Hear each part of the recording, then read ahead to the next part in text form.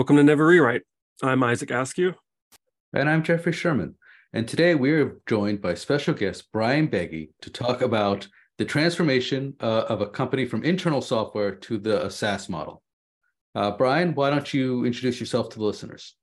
Sure. So my name is Brian Begy. I'm a senior software architect, staff engineer level. I've been banging around the industry for about 20 years now, with more or less success in a number of places. Yes, and I was at a place where we had more and then less success. they tend to go together. They go well and then they don't. Separated by time. Yes. So I asked you to come on because I wanted to talk to you because I know you've been involved in 2 or 3 companies that transition from, hey, we have software that runs our business to we want to package up and sell this software so other people can run similar businesses. And I wanted to talk through, kind of how that went, because it's a changing business model. It's from we're going to be a X to we're going to help other people be X. And also how the software transform went or didn't go and lessons learned. Sure. So it's a super interesting sort of project to get involved in. And I've never seen it succeed. So I guess the lesson of this is, for the most part, it is just not possible to change an organization's DNA to that degree in a way that I've seen it happen. Interesting. So did the software migration part not work, or the company didn't change enough to make it?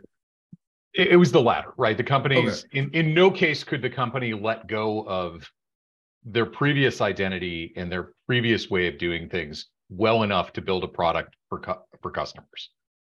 Because you're talking about switching basically from being a B2C customer or where C might be defined as another business organization, but it's not a peer, to being a B2B company where your customers are suddenly people who otherwise would have been your peers. And I've seen it's possible to start to succeed in this, at least if your business is not particularly idiosyncratic, where everybody is doing the same thing. I can see where this might work. But it strikes me that in many cases, the problem is every customer's needs are a little bit different. They're certainly different from yours as a trailblazer in automating this industry. And as a result, you're just not well prepared to make that jump. And it's part of it is a change in where decisions get made. You start having people like product managers and product owners who are responsible for making sure you're building something your customers love, as opposed to your previous incarnation in which you just needed to serve your B2C customers, and their opinions were they were very different than what you have when you're trying to sell to business.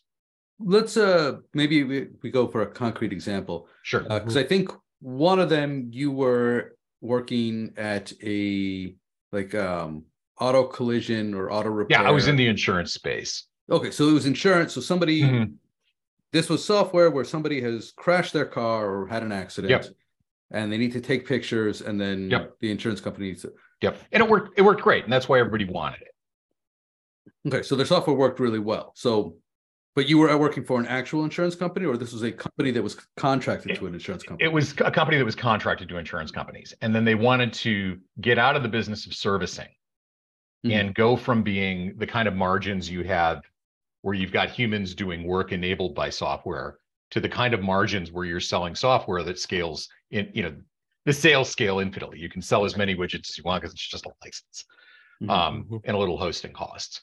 And the challenge is that organizations are very different. So if you decide to get into bed with a giant insurance company and they're going to operate your software, you suddenly have all of their business processes, which may not be yours. You're integrated much deeper. You're not like an arm's length service provider for them anymore. You need to be deeply integrated in what they're doing, and you need them to be a much higher degree of partner than perhaps they were before. Wow. Okay. So they were they were selling software, or they were licensed software for insurance companies, and they managed the software. So they were providing a service to the They insurance provided a companies. service to the insurance companies. They would manage the claim for you. Okay. Hmm. And they wanted to switch to, they would provide the service, the software to the insurance company. Yeah. Yeah. So you no longer need an army of people, right? You need Right. doing work. You need a smaller army of engineers building software that enables people on other people's payroll to do the work. Interesting. Now, I can't speak to whether it eventually succeeded. I honestly didn't try that long before I said, okay, this isn't for me. And there was another opportunity available that was a lot closer to what I'm good at. So in this particular case, there were a number of things that were challenging. One of them was suddenly interfacing with a deeper integration with business partners where there's more of their process involved. A change from being, we only care about the B2C end user customer, to all of a sudden the B2B, the business customer is more important and we have to listen to them. Well, you would no longer be dealing with the consumer, right? So no, originally it would be the person who had the accident, and you're collecting their information. You want to make sure that they're having a good experience. And then there's some integration with the insurance company. Now you're only talking to the insurance company. You never talk to the customer. You never talk to the customer. Yeah.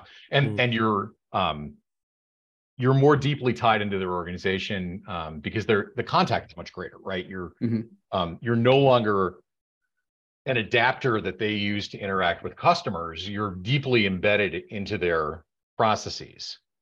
So you're going from being a third-party module to being a service in their ecosystem. And that's a pretty challenging transition. When you say at one point the job is no longer kind of for you, was that because of that transition? No, it was more around I want to do things that are more engaged with what end customers. And having grown up being able to make all of the decisions, I think the organization wasn't really prepared for a world in which product managers and product owners had a role. Now, I'm not a product owner, I'm an engineer, but I find the value in what product managers and product owners do to be there and to be very important. So a lot of the decisions that leave came from questions of where decisions were getting made, that customer-centric decisions were getting made by engineering leadership. Architectural decisions were being made by engineering leadership, and that was the big red flag. And then there was another opportunity for an org that was much smaller, much earlier in its work, and with a number of challenges that fit really well with what I'm pretty good at. So it was a much better fit. And somebody at that organization I'd worked with before took me out to lunch and gave me the sales pitch. At which point I said, well, okay, I'm not enjoying this. I don't see in the short run how you make this transition without a big DNA change in the org. That's going to be hard.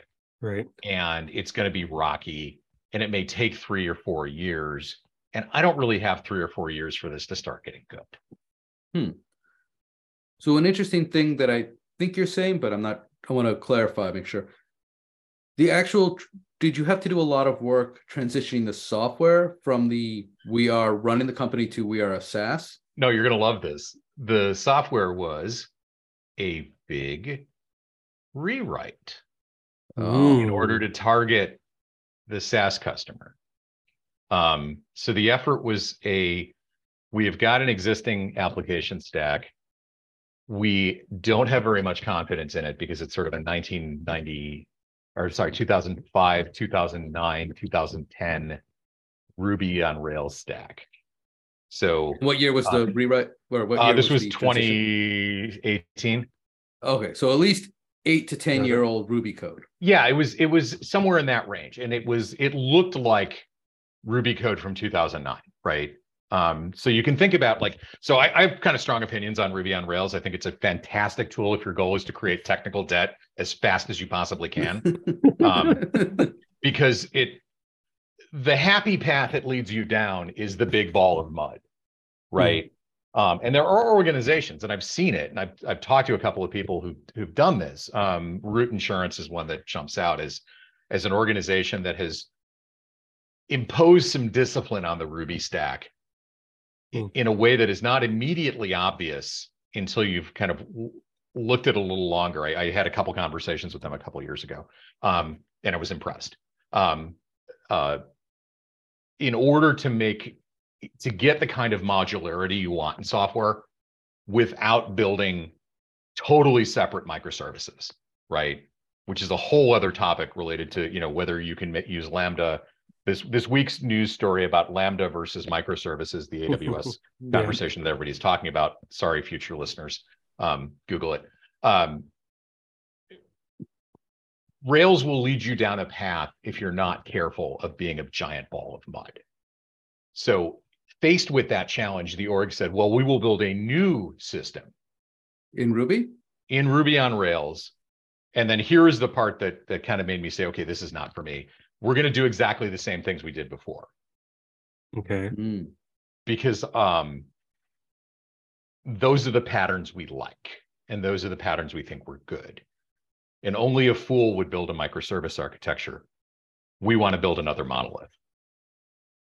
And that's when I was out. Right? So Got it. I disagreed with that decision at the time. I thought it was a mistake. I may have been right or wrong. I don't know. And I didn't stick around to find out. So on top of those challenges, there's a big rewrite going on. I didn't realize there was a rewrite going on top of all of that. Yeah, it was the effort was we built this thing for our internal use, and we can't maintain it anymore. We can't move it to the next level because it is such a Ruby ball. We've got magic monkey patch things happening at runtime. Nobody knows what this thing is doing, right? And that's the criticism I've got of Rails, is that it lends you to that kind of thing.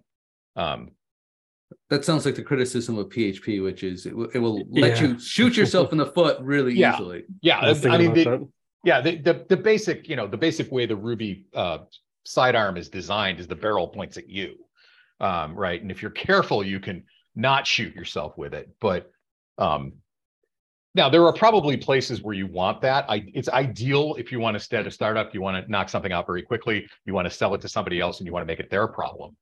Oh, fantastic. Right. But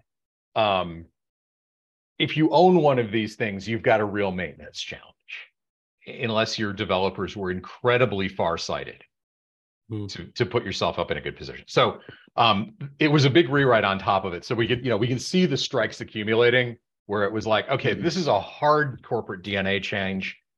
It's going to take some really inspired leadership. I don't like how engineering decisions are being made, particularly architectural decisions coming from executives. 3, it's in this technical stack that I think lends itself to big ball of mud. 4, it's a big rewrite.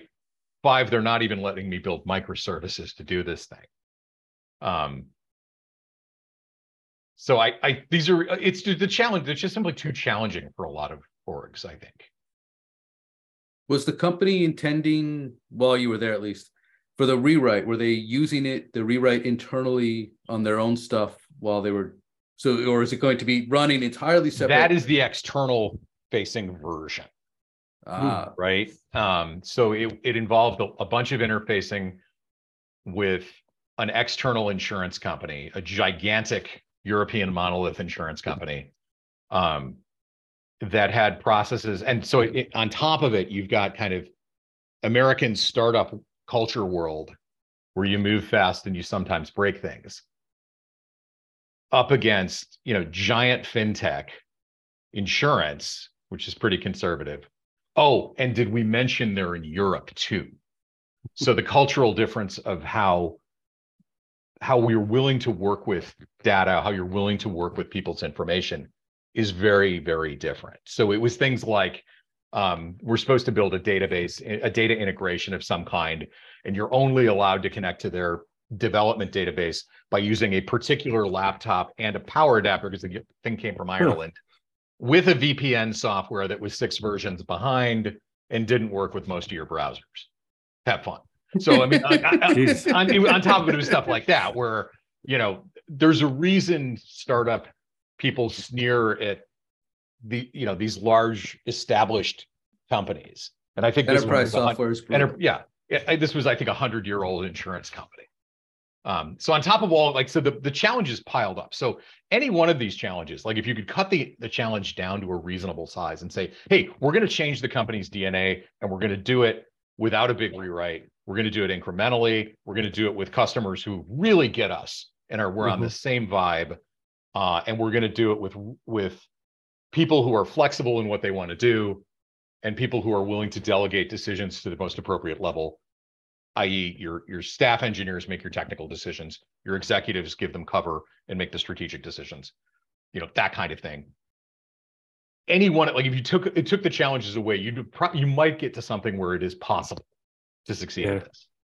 I guess hindsight's probably 2020 here, but I bet it's kind of hard in the moment to not think, wow, these folks are going down and almost intentionally picking the worst, most expensive, clunky, slow process imaginable. Like, do they want it to succeed at this point? Yeah, I think for a lot it was the first time they'd failed at a software project too. So I don't think they saw okay, all of the warning signs are here, guys. This is not going to work. And that's a challenging thing to be on your first and say, okay, this isn't going to happen. I guess they were so confident from winning. Well, yeah, because if you've won, and they did win in the B2C space, like they were doing great. The challenges were more around, well, we see this other opportunity we want to move to, and underestimating the amount of change that was going to be required. And some of this is probably like the things that got you here aren't going to get you to the next step. Right.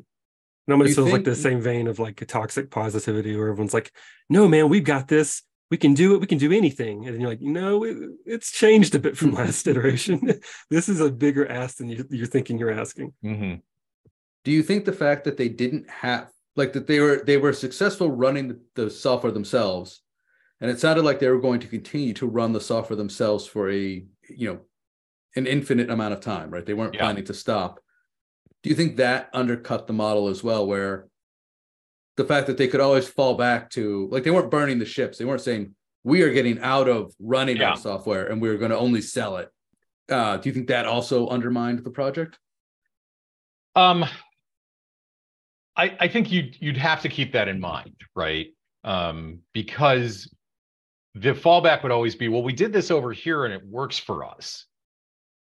And okay, well, the problem is that you don't own the whole problem anymore. You only own a part of the problem. So you have to think in terms of, your customer info provider has got to be it's got to be firewalled off from the rest of your data. Mm-hmm. Because it's coming from somebody else's source. Like it's some DB2 system that you're getting customer data out of. You don't own that. It's not this was a MySQL shop. It's not your own MySQL database. You need to think about boundaries in your system in ways that you haven't had to before. And I think that goes back to like, well, monoliths were good enough for us when I wrote monoliths in 2009. So therefore, as an exec, now I'm going to make you build monoliths because that's good how you build software. And I think there was a culture clash between those of us who came in out of microservice world and we're like, yeah, obviously this thing is like 10 different services, because you're going to interact with third parties, and your rates engine or your, that's actually not the right problem they're trying to solve, but your coverage engine, you should assume your coverage engine is going to be some other service that is going to be independent from your customer database. So you have to think about that in advance, right? Otherwise you get, foolishness like trying to extract data from one, push it into another monolithic system, and then keep them in sync or stuff like that, Yeah. which is, exactly. You don't want to do that if you can avoid it. So I think there are a bunch of success that happened in monolithic applications where we control the whole thing, where we are the owners of the business, we are the owners of this problem space, had been successful. And then you bring that over to, okay, you're not the owner of the problem space anymore. You don't own all the parts of this thing. You've got to play friendly. You've got to think about separation of concerns very early. And then on top of it, like your technology stack you've chosen lends itself to big ball of mud. That's where, I said, this is never going to work. So it's time to, it's time to give somebody else a try to do this, and maybe they will succeed and maybe they won't.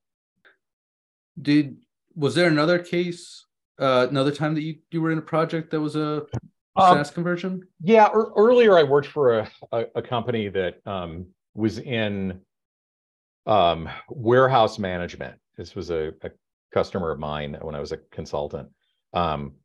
And they were doing basically a point of sale type system for unloading of trucks, which is an industry I had no idea exists. Truck drivers don't actually unload their own trucks. The warehouse company doesn't actually unload their own trucks.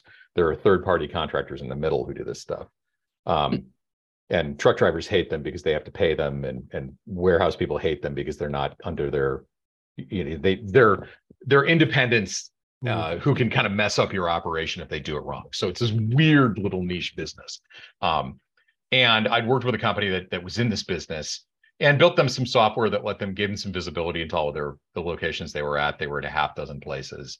And it was just, made sure that the people on the job were doing the right thing. And this was 15 years ago. So the tech was pretty rough. This is before not entirely before smartphones, but yeah, smartphones were mostly before smartphones. So these things were desktop computers. On them were required to do things like print invoices to hand to truckers so that truckers can get reimbursed and stuff like that. And sometimes it was over dial-up modems, so it had to do stuff like work offline and then sync its work at night. This is dark ages technology stuff. And the environments were filthy and rough and anyway, so this was the business they were in, and it was a matter of going to basically their competitors and saying, hey, these guys that you think of as a competitor are actually going to become your vendor, and if we all kind of split this up, or if we all kind of use our software, you're going to make a bunch more money. And that was really more of a sales problem than anything, where like that pitch was not compelling. These were not technologically sophisticated customers or technologically sophisticated businesses. There were really only a couple of people who saw what this could do. And it was pre the ubiquity of mobile computing that we have today, where if you were going to go build this today, you'd be like, yeah, it's a smartphone app. And, you install it on your machine and you take a picture of the truck's number on the side of the truck and you click the button and it sends them an email with a link to download an invoice if that's what you need. So, right. That was a challenge more for the sales side of things that never really got off the ground, was around like, how do we convince our competitors that this is, you want to get with us and get involved with us, and we will help you make more money too. So it sounds like in that case, the problem was, parts of the problem, they were still going to be running the business, so they were going to be a competitor. Yep. Certainly it was, earlier in the technology that made this possible, so it was hard to make the value. Yeah, the value was less clear. It was less obvious why you would want this. Since you had written the software, though, they didn't need to do a rewrite? No, it was, we knew it from the start that it would be possible for locations to have different owners and that you'd need to segment your users and things like that by owners. So built it multi-tenant from the start. So it was not a technical challenge. It was really more of a sales challenge. And then at some point, had they been successful, then it would have turned into a technical challenge where we would have to think, or a software product challenge around how do we make the features that our customers want that are distinct from the needs of running our internal business? And how do we develop things that are possibly competitive advantages for us without also handing those advantages to people who are competitors. Right. It seems or it's yeah. You'd have to get out of the business. Exactly. And that was the next sentence was like, or you get out of that business and you say, no, we're software now. We're not logistics. I wanted to go because you and I were involved in what was sort of a third incident. Yeah, it was a sort of a third instance of this. So and that was, go ahead. I was going to say it was interesting because it wasn't a SaaS model. It was a franchise model where we worked for a company that has their name on a baseball stadium, and they had their software and they bought a competing company and they turned it into a franchise. And so wasn't simple, but what we actually did is we just created a second AWS account. We installed all the software and we said, okay, now there's 2 instances. And, the corporate did their corporation dancing stuff. And, there was now a holding company that owned the original company and the now second company. And okay, it's a service. And now I think they've done 3 or 4 of them. So kind of the franchise SaaS, yeah. But they're not really a SaaS though. Well, that was my comment about earlier about an industry that is all the same, right? Because if you're in something like residential lending, the business processes are remarkably similar from lender to lender because the regulatory environment is so significant. It is less like this is how we do it and more how this is how we keep the government from destroying us because we have to follow all of their complicated rules. So there's a chunk of this that's going to be the same no matter how you do this thing. Everybody's got, the same reporting requirements. Everybody's got the same risk requirements. Everybody's got the same underwriting requirements. They all sell to the same banks to unload these loans. All of that's going to be the same. So that, that strikes me as a place where, okay, well, you could succeed at that. The challenge again would be around differentiating the services business from the SaaS business. Those are really confusing terms. What the operational business and its needs from the needs of selling SaaS to where you can innovate in one without innovating in the other, or you innovate differently in the other. The technical side of that of just standing up another stack certainly achieved that, but I don't think in that case there was the product vision being articulated around, well, how are these products different? How does what we do internally differ from the SaaS offer? Well, I don't think they did in that case because it was a pure franchise play. Yeah, it was a pure franchise play. You're right. The new company, like the new purchased company, had to adopt all. It'd be like if McDonald's bought a Burger King and it's like, okay, well, now you're McDonald's. Yeah. You were doing something similar because you were Burger King, but now you're McDonald's and you're going to do everything the McDonald's way. Yeah. Which that strikes me as a successful way to go from being working, the old saw about working in the business to working on the business, right? The franchise model is the classic work on the business where you build a machine and then you let other people rent the machine to make money. That strikes me as somewhere where you can, but it's less of a SaaS play at that point, right? It's more about you can also operate our business machine, not we're going to sell you a component of that business machine, right? Because the former example back in insurance world was, we've got this machine, we're going to sell you a component of that machine and we'll rent it to you. And you can use it in your business. The franchise model is, we're going to rent you this machine and you can plug people into it and marketing dollars and branding and stuff like that. Right. Well, franchise is a full business. Yeah, it's a full business. Yeah, exactly. It's a full business ready to go. So like that strikes me as the model where this does work, right? Where if you've got a successful software enabled business, don't go into SaaS, franchise it.